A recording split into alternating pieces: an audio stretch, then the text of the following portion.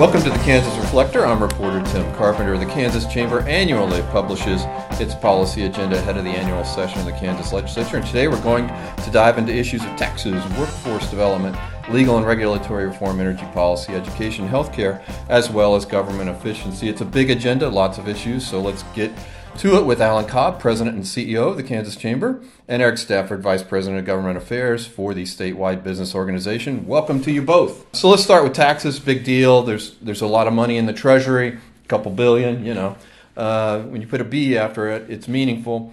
And so I know Chamber's talked a lot about creating a pro-business tax climate. So one of the things on the agenda is an advocacy for a single rate for individual income taxes.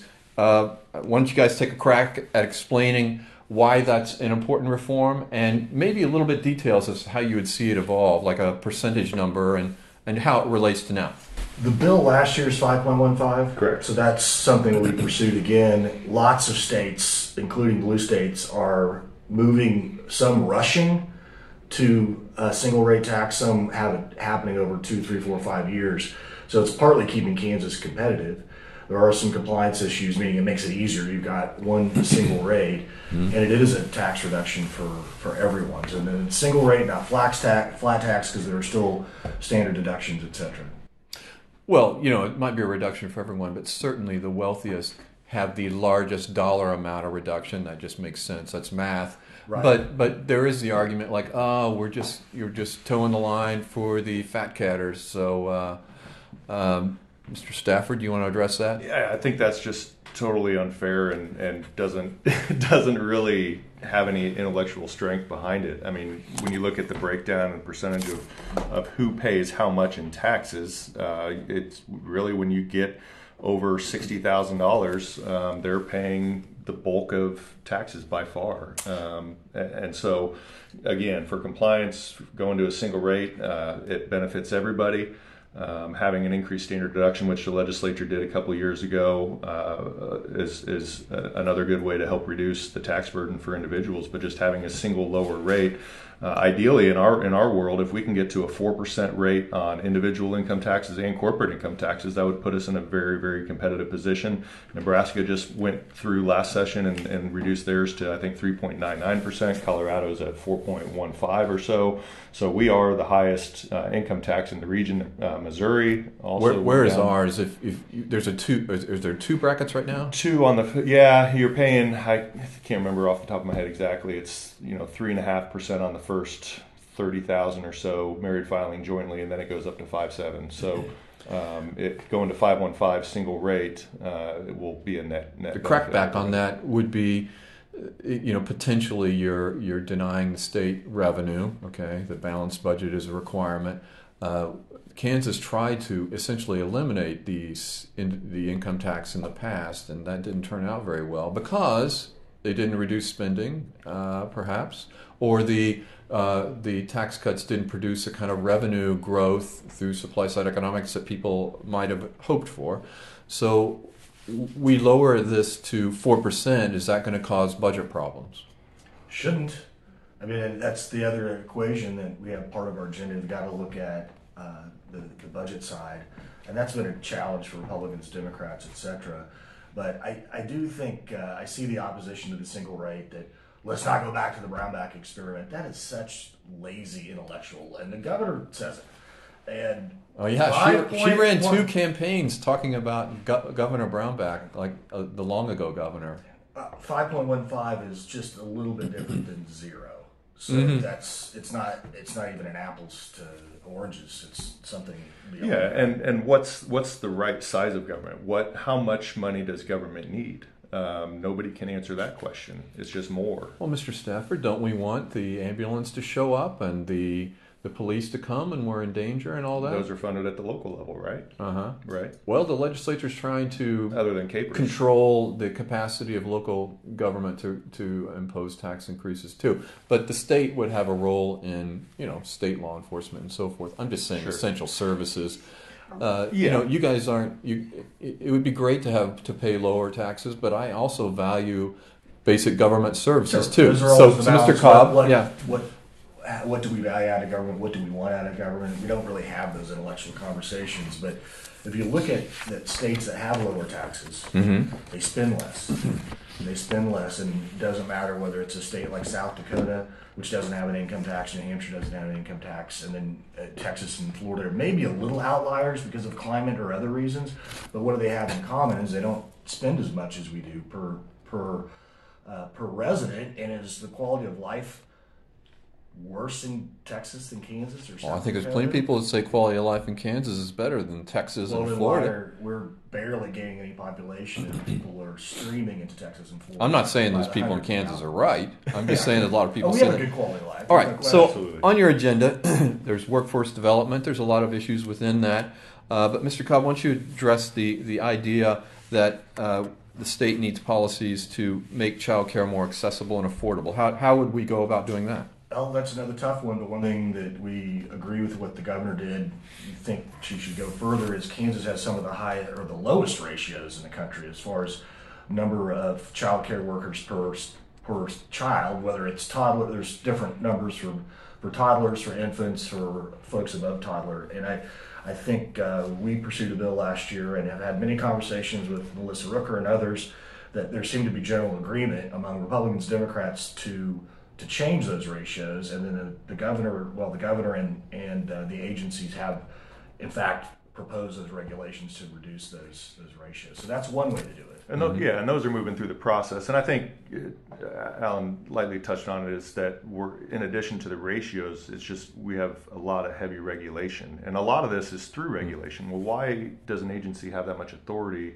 Which is the purpose behind the bill last year, was to put a lot of it in statute. And there's an agree to disagree between the Children's Cabinet and the governor's office, and folks who are advocating for stronger statutory. Talking about regulation provisions. of maybe the number of teachers in a child care How many facility times you have to versus brush your teeth, the number of and, kids. yes, everything, the ratios and rules, and we're talking to one child care provider. They said if we went through the step-by-step process required by regulation, we'd be changing diapers 8 hours a day. And so, No.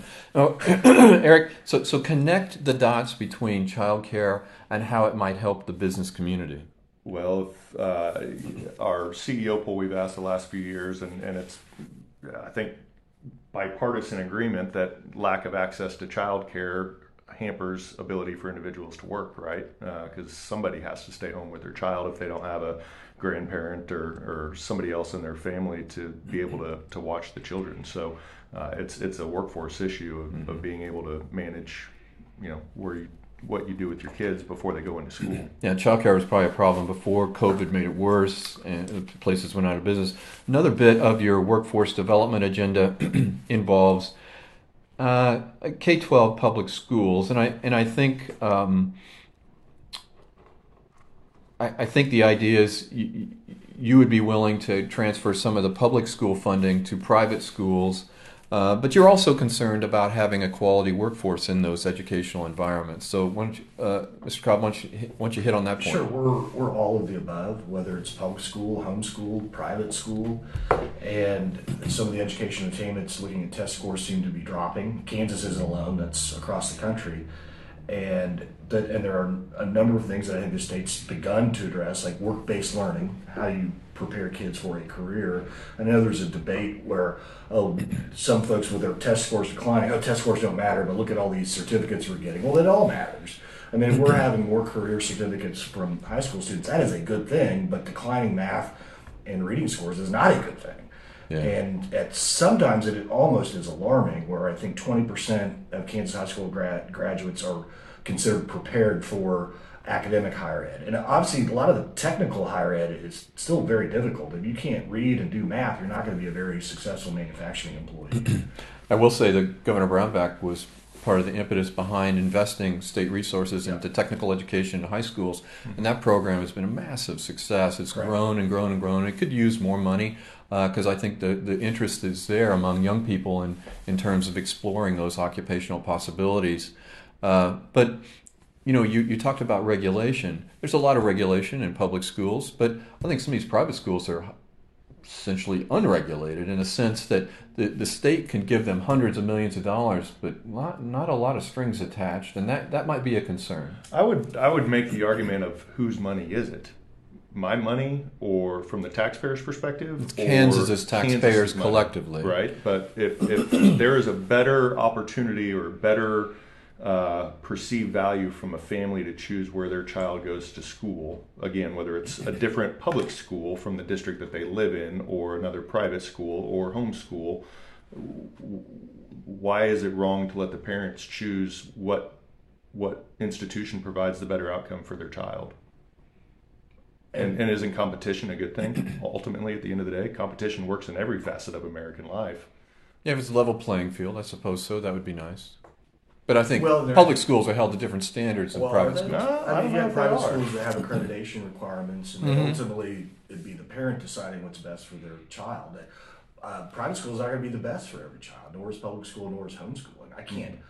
I'm glad I didn't homeschool my kids. I'm going to try not to get way off into the wilderness here, but when you say parents make the best choices, are in the best position to decide the educational future of their kids, what about in other areas of their private life? We'll say parents that believe their child should transition before 18. What about that?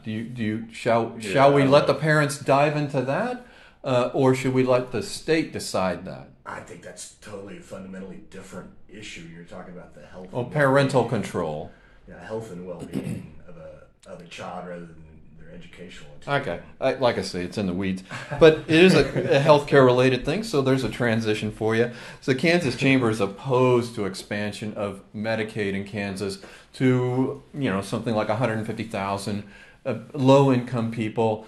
A lot of them are working. Some of them already have health insurance, but this would be a program under which the federal government pays 90% of that, and the state pays 10%. So if you're just looking at it from a business perspective, I don't know, might be a good deal for Kansas. A bunch of states, all the states surrounding Kansas have expanded Medicaid. But why is the Chamber against this, Alan? So it's just a reminder of the cliche, spend money to make money. Is that how it works? There is a cost. It's not free. But why would 40 states take the money and 10 not, Kansas being among them? Aren't we being silly? No, I think we've made the better fiscal argument. You look at the cost overruns that have, in some states, have been astronomical, and then you have a challenge of the number of Medicaid providers. We already have folks that are eligible for Medicaid that are not part of Medicaid, and you expand the universe, you're going to push folks who are more deserving than the current criteria. They're not going to be able to see their providers as often, and maybe not at all, because a lot of providers don't like taking Medicaid patients. And if you put more folks into the system, where do the existing folks go? I also think, too, that half of the population that is eligible for Medicaid expansion already have private insurance in the state of Kansas. Why would it be best for those individuals to be removed from their private insurance? Are we advocating that government health care is better than private insurance? Our perspective would be no, that the private market solutions would be a better alternative than everybody trying to expand eligibility for a program that nobody from the provider community to the patient community are really happy with. So what alternatives can we come up with to counter Medicaid expansion? We're not saying that we don't want to address the needs that are out there, but what can we come up with from a private market solution rather than a government market? Yeah, private market would be great if actually somebody in the majority party in the legislature was proposing some sort of private market reform that was meaningful to the people that work 2 part-time jobs but can't afford health insurance and end up not getting health care. They're the working poor. But there doesn't seem to be, we'll just say, partisan Republican advocacy for the welfare of those individuals. Well, I think I guess a couple of things. The other thing that's not discussed much is a lot of those individuals that might be eligible for Medicaid have expanded. They're eligible for an exchange product, and with tax credits, et cetera, it is much more fiscally responsible for both those individuals and for the state. We're talking about $50, $75 a month. That can those folks afford it? Yes, they can. Through the Affordable Care Act. Correct, through the exchange. All right. And that's not discussed much. Then I'll go back to, I think a third of the uninsured in Kansas are today eligible for Medicaid, but for whatever reason they haven't signed up or they haven't been approached. And why not spend some time and effort and money getting the folks who are already eligible to be part of the program? Let's skip to legal reforms that the Kansas Chamber would like to see. this gets a little tricky, but one of the proposals would be to require the Attorney General of Kansas to have approval when a city or county government was contemplating the hiring of outside attorneys to be part of class action litigation. Eric, why don't you explain the genesis of that idea and why it might be a good idea? Yeah, it started with the opioid crisis within the last few years, and the reason that issue came about was there are other factors at play. You're seeing cities sign up with plaintiffs' firms, contingency fee arrangements that they'll get a percentage of any award that's received for nuisance claims. City of St. Louis was suing auto manufacturers for their cars not being built well enough to protect auto thefts, and so the resources being spent by those cities. But anyway, going back to the opioid issue, there were cities signing up with these law firms when the Attorney General's office was trying to reach a settlement, like the tobacco settlement. And those individualized efforts by city could have hampered. And so that's what led that to. So it's a little bit of chaotic being city, county, and state trying to all kind of glom into the same issue, legal yes. thing. But that sounds reasonable. But what if the Attorney General is of a certain political perspective and just doesn't want cities or counties involved at all because of ideology? Would that be fair? I think that the effort, if it's going to be a statewide settlement, and that's the issue hasn't been addressed for a couple of years now, but when it was around, when we did have legislation on a specific issue, there was an effort to try to work out an agreement with the cities and the counties to basically, at least notify the Attorney General first before you're going to sign on to, and they oppose that because they, it's local control, like they typically like to have as much control as possible. Understandable, but the devil's in the details that we were trying to get worked out. Yeah, I think that opioid crisis is pretty unique. Is that if city of McPherson, where they have better lawyers than the city of Fort Scott, but the problem is the same for all the constituents as far as opioid addiction. I think it's in some ways just an easier consolidation and makes it easier to actually be successful. Yeah, I can see. Yeah, that's what the advantage of class actions, anyways. Everybody gets together and you do this one. Class actions, we got 600 cities in Kansas now. Granted, all the cities in 105 counties. That's an awful lot of confusion out there. It'd be a legal mess. There's another part of the legal system reform package here. Allow admissibility of evidence of seatbelt use in accident cases. I would think, good Lord, isn't it already part of the consideration? You would think. It's not. Juries are not allowed to be made aware if you're going in and you're suing somebody for, they hit you and caused $7 million worth of, economic loss, damages, whatever. But had you been wearing your seatbelt, it would have been minor injuries. We feel like that's important, but it's barred from being There's a seatbelt law in Kansas. Yeah, there is. You're supposed to wear your seatbelt, but juries can't be made aware, which could inflate the awards. Especially against certain. Why is that so hard to get passed? Tort reform can be difficult. Who opposes that? I think there's some folks that look at it as a personal liberty issue. Well, okay, you don't have to. People don't want to wear the seatbelt. You don't have to wear your seatbelt, but yet isn't that a fair part of comparative negligence on damages? Yeah, you go years back when Kansas came up with the seatbelt law. That took years. Yeah. Oh, and it was and to make it a primary offense, that was very. Or you could get pulled over for not wearing it. That was very controversial. Listen to a lot of hostile commentary from legislators who didn't want to wear a seatbelt. And that was probably wearing a lap belt, which all that does in a wreck is smash your face against the dashboard or steering wheel. Yeah. The shoulder harnesses are really what it's about. Yeah. Okay. Human resources, another part of your agenda. Yeah. You mentioned criminal justice reform, and of course that's a good area to get into, but how might it relate to business, and what are you looking for there? Really, it's, again, we keep kind of going back to workforce. It's a workforce issue, and it's just really of the mindset that the more you criminalize, the more you are going to hurt the ability for somebody to earn over their lifetime. And so it's looking at the fairness, switch to fines versus criminalization and incarceration. So we're not necessarily leading any specific initiative, but we're supportive of. We were supportive of the suspended driver's license issue that Representative Finney and Senator Faust-Godot have been working on for the last 5 to 7 years. And so it's those types of initiatives. So part of it might be if you're filling out an application for a job, you might have to check a box if I've been convicted of a felony, it could have been 35 years ago. And I've had a clean record since then. That would be damaging to somebody trying to apply. We don't want a state mandate to take the businesses right away. There are some businesses that have chosen to say, hey, we're not going to... They remove that box. Yeah, they're taking that off their application. Okay. But we just don't want the state to say what businesses can or can't do. Right. I would say on HR, this year there will be a comprehensive work comp bill that has been negotiated between business and labor. Those details are... negotiated by you guys? No, by the attorneys on both sides. Okay. There's a team of attorneys on both sides. I thought you were flexing your muscle. Work comp. I thought work comp in Kansas. For those listening, I'm not flexing my muscles. Work comp benefits were kind of mediocre in Kansas compared to other states. There will be significant increases in the caps in the bill coming this year. But you would have a non-economic cap? No, that's separate. That's okay. That's different from workers' compensation. Yeah. Okay. Yeah, the non-economic caps. We'd love to get non-economic you're right. caps. I'm confusing two issues. All right. Very good. No, the work comp caps. Yeah, it is easy to do. The work comp caps are significantly being increased from whether it's the death benefits or even the permanent total disability, which is somebody that has a permanent injury. They lose an arm or they lose a leg, something like that they can no longer perform the duties.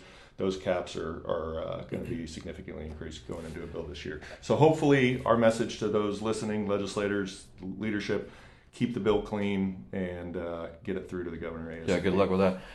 Alan, there's immigration reforms on here, and the Chamber makes the point of saying Congress at the federal level should really be addressing immigration reform.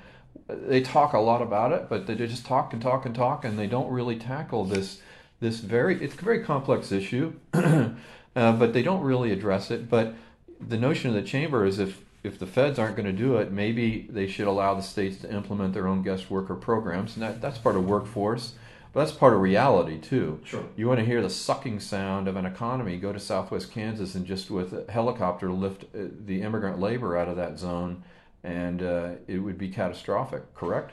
No question. Yeah. So why this guest worker thing? Another idea that seems reasonable but can't get passed? Goodness. It's on both sides, whatever you want to look at, whether state or federal, it's almost like both sides use it as a political cudgel. And I think one thing that we can all agree upon is the crisis at the border, which is not a workforce issue. It's a humanitarian crisis, and it is a security crisis. And but having a state specific guest work program, I trust Kansans. We put something together that addresses the workforce need. They're qualified. There's not criminals. There's not safety issues. Although the focus a lot of times is on Southwest Kansas and most of the Hispanic labor, it's all over the state. Sure. I can talk about anecdotes of a software company in Lawrence. They had someone from Ireland that they were getting a delay in getting their visa renewed. Mm-hmm. They had to go back to Ireland for 6 months. and that is ridiculous. They finally got through. Finally got through and were able to come back. Hopefully the Kansas model, that would be more efficient. All right. We sort of touched about city and county governments going rogue, but in regulatory affairs, the Chamber has been an advocate for opposition to city and county governments creating a patchwork of compliance rules, and that has come into the foreground in terms of like the plastic grocery bags that you put your carryout food in, or you go to the grocery store, and there's been some people that think those are an environmental hazard and want to ban those entirely. And there's sort of a movement in some of the grocery store chains to do that on their own. But why would you oppose something that would seem beneficial to the environment, really an unnecessary convenience to consumers? They can just bring a satchel, right? I think it's a fake environmental argument, and even Greenpeace acknowledged in one of their reports last year that trying to ban plastic goods, it's a losing battle. They're too ingrained in our society. I mean, okay, I saw somebody on Twitter last year, or X, whatever it's called now, that said, okay, so you're going to ban my plastic bags, but then my meat that's wrapped in plastic and everything else that's wrapped in plastic is perfectly fine to have. So it's... One step at a time. You're not saving anything or doing... Well, we try to nibble away every year at crime, but should we just throw up our hands and say we can't solve crime? Nobody wants a dirty world, and everybody wants to be clean. But the government mandating, when my business is within the city limits of Lawrence, that's going to ban plastic bags effective March 1, but my competitor, who's just outside the city limits, can sell plastic bags. How is that fair to me as a business trying to operate and be successful? Yeah, that's the business side of it for sure. Yeah, I think there's a lot of environmental groups that have said we have spent way too much time and energy on plastic issues and plastic recycling that we spent time and energy on other things that have a bigger impact on the environment. Okay. Well, Alan, another element of this regulatory affairs agenda was to try to provide stronger legislative oversight of the executive branch in their rulemaking. And, laws are passed, and then it's federal system too. The presidential administration, the gubernatorial administration actually writes some of the detailed rules and regs. Well, heck, couldn't the legislature be more specific when they pass a bill instead of just being lazy and writing general statements? Yes, absolutely, they can be, but you have many times agencies that clearly are going beyond what was intended. I mean, clearly, in my opinion. And then you have to go through a legal process or a regulatory process to get those things fixed, or sometimes threats of a lawsuit. And there's examples in virtually every agency. But yes, the legislature could be more specific, but they can't anticipate every potential crazy thing a civil servant might But decide. things in statutes are harder to just remedy next year with a regulatory, cross that word out. You got to go to the State House and get a House and Senate bill and get it passed. I mean, the fixing a mistake in that kind of regulation is a lot harder if it's in statute as opposed to a reg. Does the chamber view this differently between a Republican and Democrat governor? No. Are you for this because we have a Democrat governor? No, even the opposite. We got something passed under Governor Collier in 2018, and some of our strongest advocates were Democrat legislators. But now with a Democratic administration, they don't really want to control or try to provide stronger oversight to the executive branch. And the bill that Eric's talking about, it was requiring some economic impact statements, and Governor Collier at the time said, guess who most heavily lobbied him to not sign it? The agencies. The agencies. Oh, okay. And they're largely not following the economic impact statements today. So there might be a bill on that next year. So one of the things the Kansas Chamber wants to see more investment in some of these very large substantive economic development programs the state has. There are various forms. They're kind of tax related.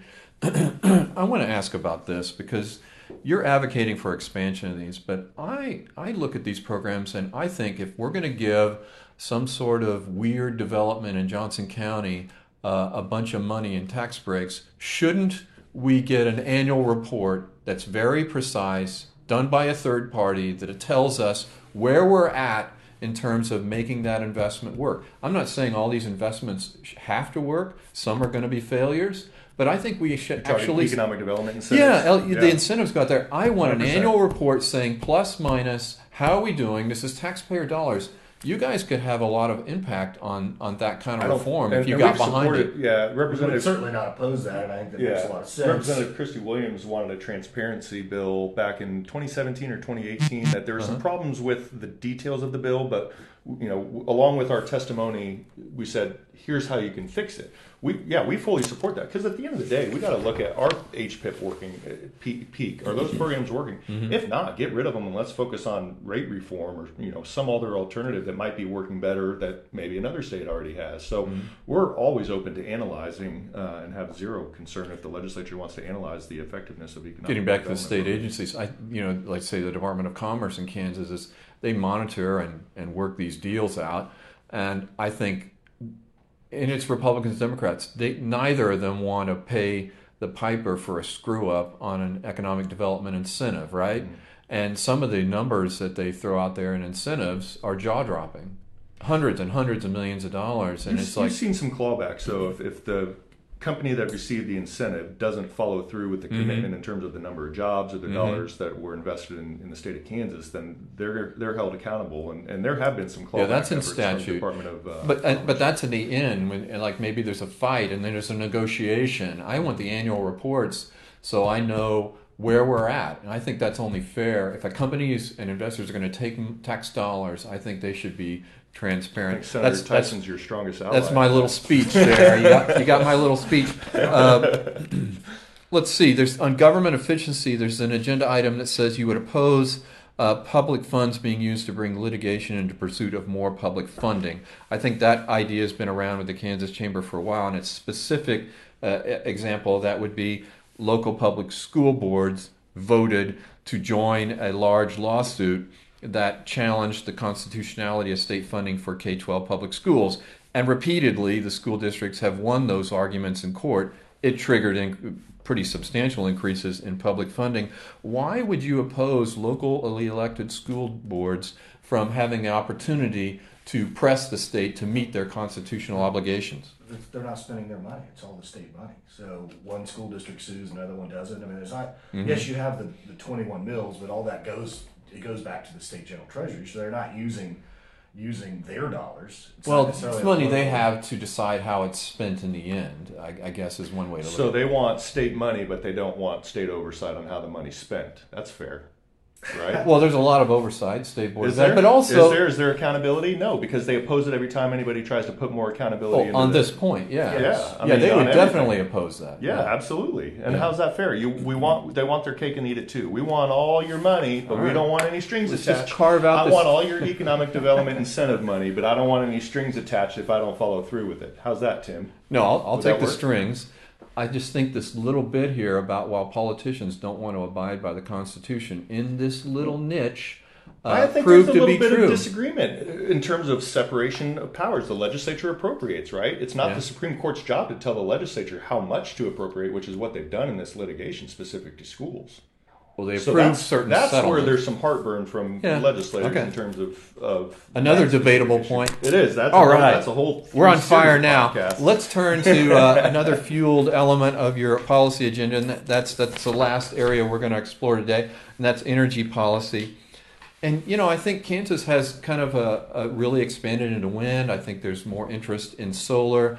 There's weirdly a lot of opposition to solar energy facilities at the local level. But you've proposed that Kansas needs to do something to get a handle on electric rates. Mr. Cobb, you want to address this? Yes, and I'd say the recent KCC decision that Evergy agreed to is a good step in that direction. And we have had some of the lowest. Just touch on what that was. Well, it was an increase in utility rates, but far, far less than what Evergy proposed. And it's going to take us a while to get back to competitiveness, but other states are increasing, so it's going to happen over time. But we can say the rates have not increased a lot in the last 5-6 years. And there's little pieces of legislation that we've been a part of that help lower those rates. But I think the concern had been, and frankly I was surprised at the KCC decision, the concern has been the KCC seemed to go along with what the utilities wanted for the last 6, 8, 10 years. And why was that? How do you get a stronger KCC?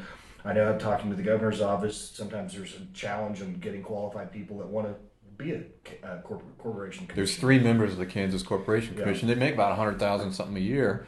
I'm not qualified, but I'd take that salary. Yeah, we've used to be top third in our cost per kilowatt hour in the state of Kansas, and now we're 35th, 32nd around there. I mean, we're in the bottom half, and it's noticeable. I mean, when we have our members that operate in multiple states, and we have some members that have a Kansas facility and an Oklahoma facility, and their monthly energy costs are double what they are in Oklahoma, and we're talking hundreds of thousands of dollars. That would drive businesses to not locate in Kansas. It's a factor. Yeah, it's one of many factors, like taxes, available workforce. But certainly, if you come down, if everything's being equal, and we're going to pay twice the utility rate, that certainly, having talked to companies and talked to folks at the Department of Commerce, that has been a factor. Why hasn't this been addressed? Is the lobby for the utility companies just that persuasive? They just throw a lot of money around and get people elected? I think it was some. Most of the rates they're really set by the KCC. What the legislature can do is fairly limited, and we're kind of been bouncing around the edges, whether it's transmission delivery charges and whether Evergy has to pay income taxes and those kinds of things that were taxes on some of the utility bills. So it's really a corporation commission issue. Kansas Chamber loves government efficiency and these utility monopolies. How about energy efficiency? Why should we have to pay utility companies when people reduce demand for their services? And I think we have that. At least we've kind of addressed that, but that's a good point. And actually, to Evergy's credit and other utilities, you see billboards say, come get your energy efficient thermostats. They're actively but promoting it's not consistent. It's not consistent. Missouri has among better utilities. energy efficiency programs than They Kansas. They do, and Scratch my head. But then there's also discrepancies between the public utilities and co-ops and others in terms of what I as a customer could receive in terms of a rate benefit if I were to invest in whatever. There's limitations on what I can do on solar for my home. There's limitations on what I can do on solar for my business. But again, there's limitations on the rates and investment. I mean, we had a solar company come to our house right around Thanksgiving, just a door-to-door salesman, national company though, and he asked who our provider was. He's like, "Yeah, I can't help you. You're not on Evergy, so it's not worth you doing the investment because the credit that your utility provider will give isn't as good as what Evergy will give." So there's some of that discrepancy there that could be addressed. But ultimately, I mean, what we're advocating for on the energy front, it's not specific to businesses. It helps all ratepayers, but our energy costs all across the board have gotten too high. And so we have to look at what can be done to help get us to a more competitive All right, position. good luck on that one. Alan, I'm going to let you close it out. So the Kansas Chamber in the State House is an influential lobbying organization. And so when you approach the session, do you want to touch on just a couple of issues in this very broad agenda that if a legislator came up to you and said, "Hey, really, what do you want me to do for you this year?" What would be a couple of things that you might say? Well, the easy one would be the 3 or 4 Republican senators to vote to override the governor's veto on the single rate tax. So that would be Okay. That would be it. And also, what comes to mind is some regulatory reform. We didn't really talk about it, but there are some things called a regulatory sandbox, which would allow the agencies, give them freedom to say, "Okay, company, you can go." Kind of experiment. I want to be careful with that word in order to make it easier to provide that product or service. So there's 2 that come up off the top of my head, and Eric may have some others that. Yeah, Eric, go ahead. Yeah, no, I think those are good. Definitely a tax bill and getting folks hopefully on the right side of an attempt to. I assume the governor is going to veto a single rate based on her recent comments, but she told me unequivocally she would. But then again. When you're making deals in the Capitol, compromise is the name of the game, lots of it. And so, I don't know. I mean, there's certain things she wants the legislature doesn't want to give her. There's certain things the legislature wants that she doesn't willing to sign off on. All right, I want to thank our guests today. Thank you, Tim. Alan Cobb, President of the CEO of the Kansas Chamber, and Eric Stafford, Vice President of Government Affairs and a frequent lobbyist presence in the State House. Thank you both. Thank you.